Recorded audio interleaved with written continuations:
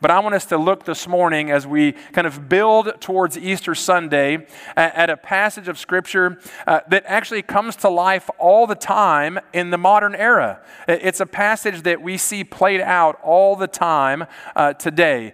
Not necessarily with Jesus particularly, but this concept happens all the time. So Matthew chapter 20, we're going to start in verse 17, about midway through the chapter, and read through verse 28. And so Matthew chapter 20, verse 17, it says this. And as Jesus was going up to Jerusalem, he took the 12 disciples aside. And on the way he said to them, "See, we are going up to Jerusalem, and the Son of Man will be delivered over to the chief priests and scribes. And they will condemn him to death and deliver him over to the Gentiles to be mocked and flogged and crucified. And he will be raised on the third day." Then the mother of the sons of Zebedee came up to him with her sons, and kneeling before him, what a great move, she asked him for something, and he said to her, "What do you want?" She said to him, "Say that these 2 sons of mine are to sit, one at your right hand and one at your left, in your kingdom." And Jesus answered, "You do not know what you're asking. Are you able to drink the cup that I am to drink?" They said to him, "We are able." He said to them, "You will drink my cup, but to sit at my right hand and at my left hand is not mine to grant, but it is for those for whom it has been prepared by my Father." And when the 10 heard it, they were indignant at the 2 brothers. But Jesus called them to him and said, "You know that the rulers of the Gentiles lord it over them, and their great ones exercise authority over them. It shall not be so among you. But whoever would be great among you must be your servant, and whoever would be first among you must be your slave. Even as the Son of Man came not to be served, but to serve, and to give his life as a ransom for many." Now this scene here that Jesus tells his disciples as he pulls those 12 guys aside and he tells them, this is what's going to happen. And we're going to go to Jerusalem. I'm going to be delivered over to the priests. I'm going to be killed and crucified. This is the 3rd time he's told the disciples this was going to happen. 3rd time that he's told them, we're going to Jerusalem. I'm going to be delivered to the priests, and I'm going to be killed. This time, he actually adds a very critical piece to the puzzle, crucifixion. He mentions the first time here that he will be crucified. And then he's going to be raised on the 3rd day. And one commentator looked at this passage kind of this way. He said, the effect of Jesus' conversation here is to emphasize not the totality of his rejection, because you see in the passage that he's going to be delivered to the priests, those are the Jewish guys, but then he's going to be handed over to the Gentiles who will beat and flog him. So it's not just the totality of his rejection by all people, but it's the severity, the humiliation, the intense pain that he will experience. This is not going to be some glorious martyrdom like Braveheart. No, this is going to be a sordid butchery, the commentator said. It's going to be ugly. And as we read the passage here, and as we, living in modern day, know kind of the rest of the story as it plays out, there's this amazing contrast to what Jesus is going to endure on the cross, and then the miracle of the resurrection on the 3rd day. And the disciples who are listening now for the 3rd time that he said this don't get it. They've missed it. And it's obvious that 2 of them are only focused on the glory part. That they're missing the whole pain and agony and crucifixion and, oh, I'm taking your place so you don't have to die. They can only see the future glory. Because they get mom. We know that because Mark tells us that it's the two of them. So we know Matthew here just has mom up there because the boys put her up to it. And so she kneels before him trying to be humble and all that, false humility, because she wants her sons, they want to be in the place of honor. And this kind of scene happens all the time, even today. Because we all want to be, if we're not the guy or the gal, we want to be next. We want to be the person next to the person. We want to be his or her right-hand man or woman. We want to snuggle up close to the person who has authority, prestige, power, influence, whatever it is. At the church I came from before I was here, we had a monthly men's luncheon that we did about 8 or 9 times a year. It was called Power Lunch. It was a men's luncheon, but women came. So I don't know why we called it a men's luncheon. But it was designed for businessmen and women, but most of the women who came were all retired, which was funny in itself. But we had a lot of famous people. When I say famous, I mean famous people. The pastor I worked with, through a variety of strange connections, had influence and knew a lot of people who were very well known. People like Terry Bradshaw, who is the former Pittsburgh Steelers quarterback. Who has his own reality TV show now. People like Andy Pettit, some of you might know our Deer Park graduate who happened to be a pretty good pitcher for the Yankees and the Astros. Michael Irvin, for all you Cowboys fans, who has a tremendous testimony of God rescuing him. For you longtime Houstonians, guys like Earl Campbell and Bum Phillips came and spoke. And then there were these guys like Lee Strobel. You may not know who he is, but he wrote a bunch of books, but one that was most famous, The Case for Christ, and then The Case for Faith, and now he's about to have a movie, or it is out, The Case for Heaven. And then Tony Evans, the famous pastor from Dallas.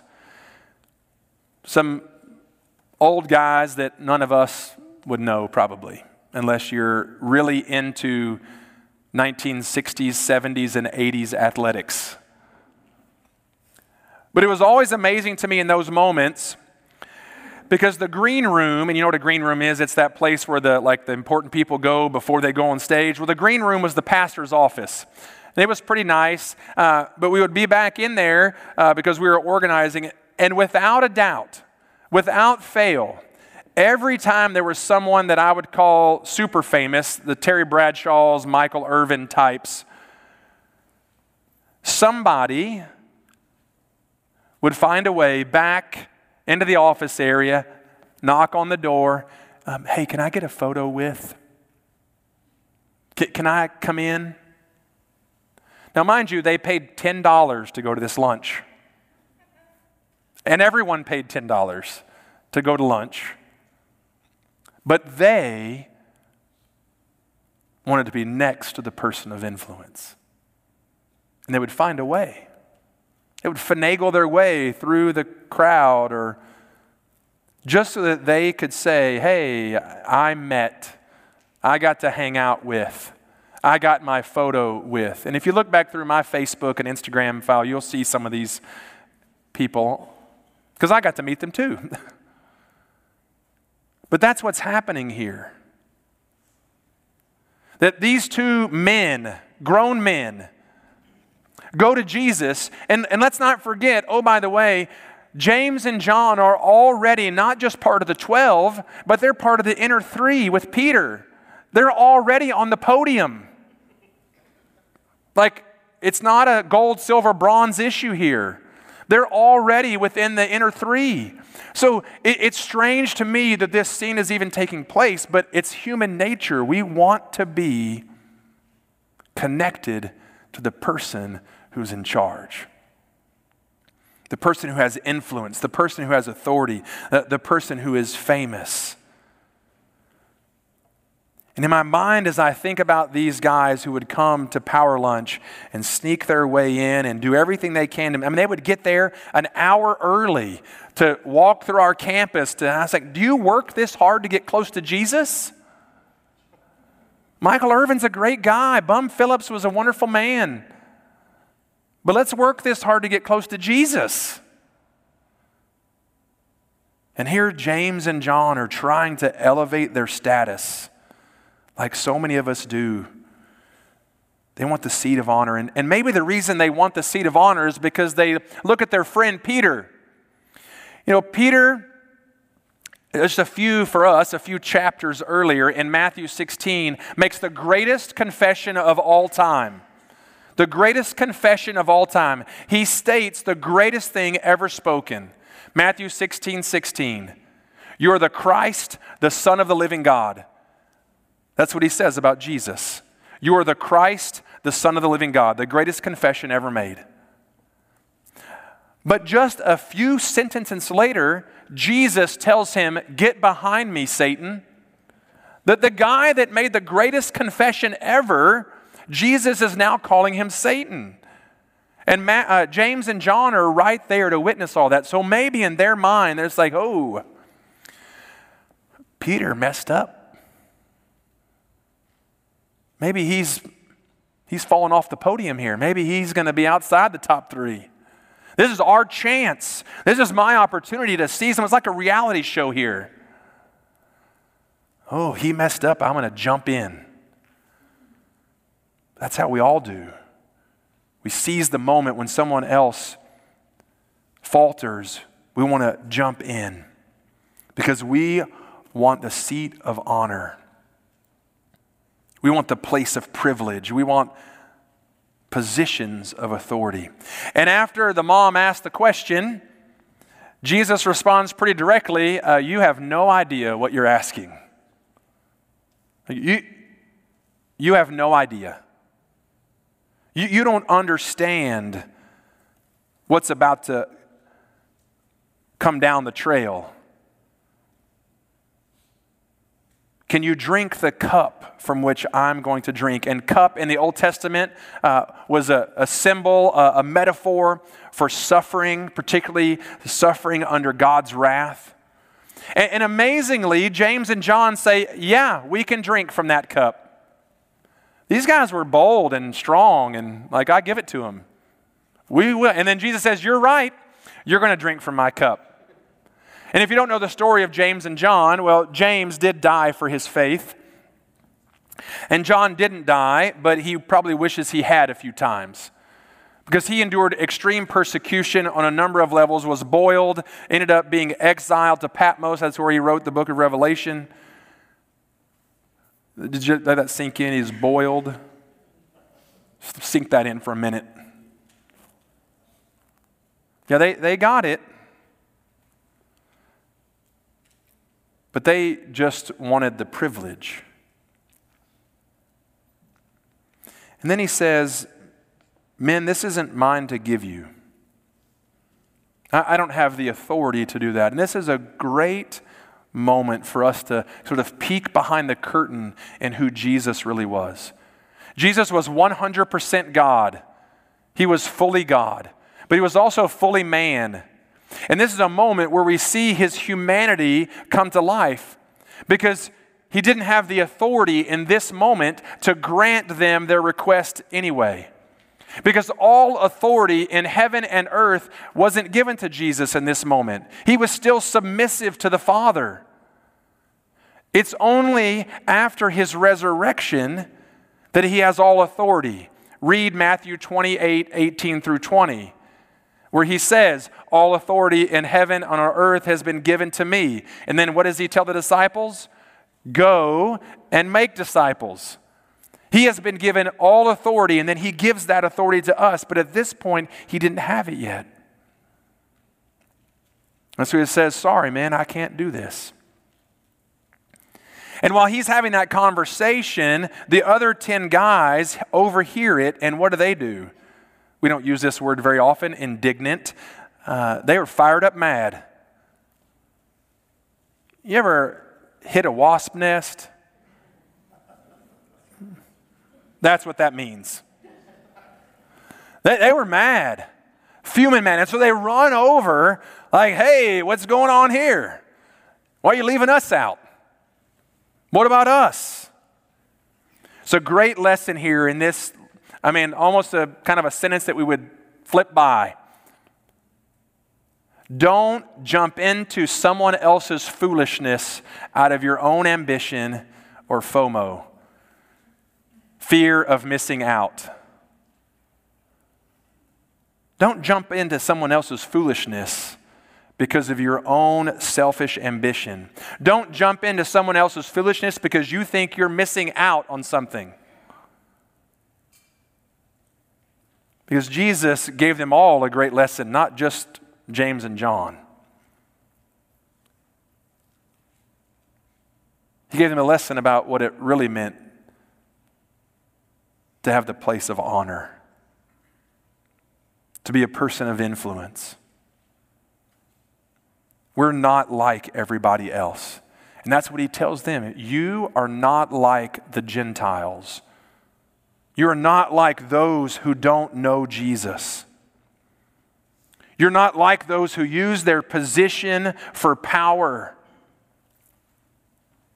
And he shares with them something that's counterintuitive. If you have authority, don't act like it. Don't use your authority to exercise power. No, be a servant. Christ followers are different. We don't hold our authority, our leadership, our influence over others. No, if we want to be great, we serve others. And he uses this word here very specifically, slave. It's doulos in the Greek. There's your lesson for the day. And it's a person who is owned by somebody else, not just a servant like someone you hire on and you let them do. No, this is someone who's owned by somebody else. And so if you want to be great, if you want to be a person of honor, then be a servant, a slave to all. Someone who does all the work and gets none of the credit. That's what a slave is. Someone who does all the work and gets none of the credit. If you want to be great, then that's who you should be. Christians should not demand positional authority. We should not lord it over others, and we should not be out for selfish gain. The greatest people in the world are servants because they don't receive credit for anything. If you want to be a person of honor, then be a servant to all. If you want to be a person of honor, be a servant to all. And the funny part of that statement is most of us are pretty good with that last word, actually. As long as it does not include people who live in our household. We're servants to everyone else except the people that we're closest to. The people that we're called to actually love first, our family. And we blame or we pass the buck on whose responsibility it is to do certain things in the house. Or if we ask for one in our family to serve another, it's met with groaning and complaining. In our house, it's all about the dog. We keep track of who's taken the dog out, the most or the least. That's not what servants do, and I'm the worst. I'm the worst at keeping track, by the way. Because I do keep track all the time. But I don't do it. But that's the thing. Do we serve the people that are closest to us? It's easy sometimes to serve the stranger, to serve the person we don't know very well, to serve the one who we want to impress. And so we're naturally going to be a servant. And yet the people that we're closest to, we struggle serving. And so let's look back to Jesus. Because even the Son of Man came not to be served, but to serve. And if I want to be like anyone, I want to be like him. And to give his life as a ransom for many. He came to serve, the exact opposite of what James and John came to do. James and John thought they deserved a place of honor, the seats of honor. But he gave himself to buy a slave freedom. Because that's what a ransom is. A ransom is to buy the captive's freedom. And he came to buy your freedom and my freedom. And so I want to model that kind of action. The one who ultimately has all authority gave his life to serve others, to give his life to us, slaves to sin, so that we would have freedom. Give his life away. And so may that be our model. May that be our example. He's the one that paid the highest price, and so surely you and I can say yes to our sibling, to our parent, to a teacher, to a coworker, to a neighbor, to a friend when they ask us to serve them. Or maybe we would say yes before they even ask, so that we would do all the work and get none of the credit, so that we can be more like Christ. That's our calling. We would surrender our lives to Him and model our lives after Him so that we can serve all those around us. If you and I will do that, then we'll be the greatest. And no one will have to tell us that. No one will have to tell us we're the greatest. No one will have to pat us on the back. No one will have to give us a ribbon or a medal. We'll have the joy of knowing that I'm more like Jesus. And I'm surrendering to His leadership. And so let's humbly serve one another under the authority and the power and the might of Jesus. Will you pray with me?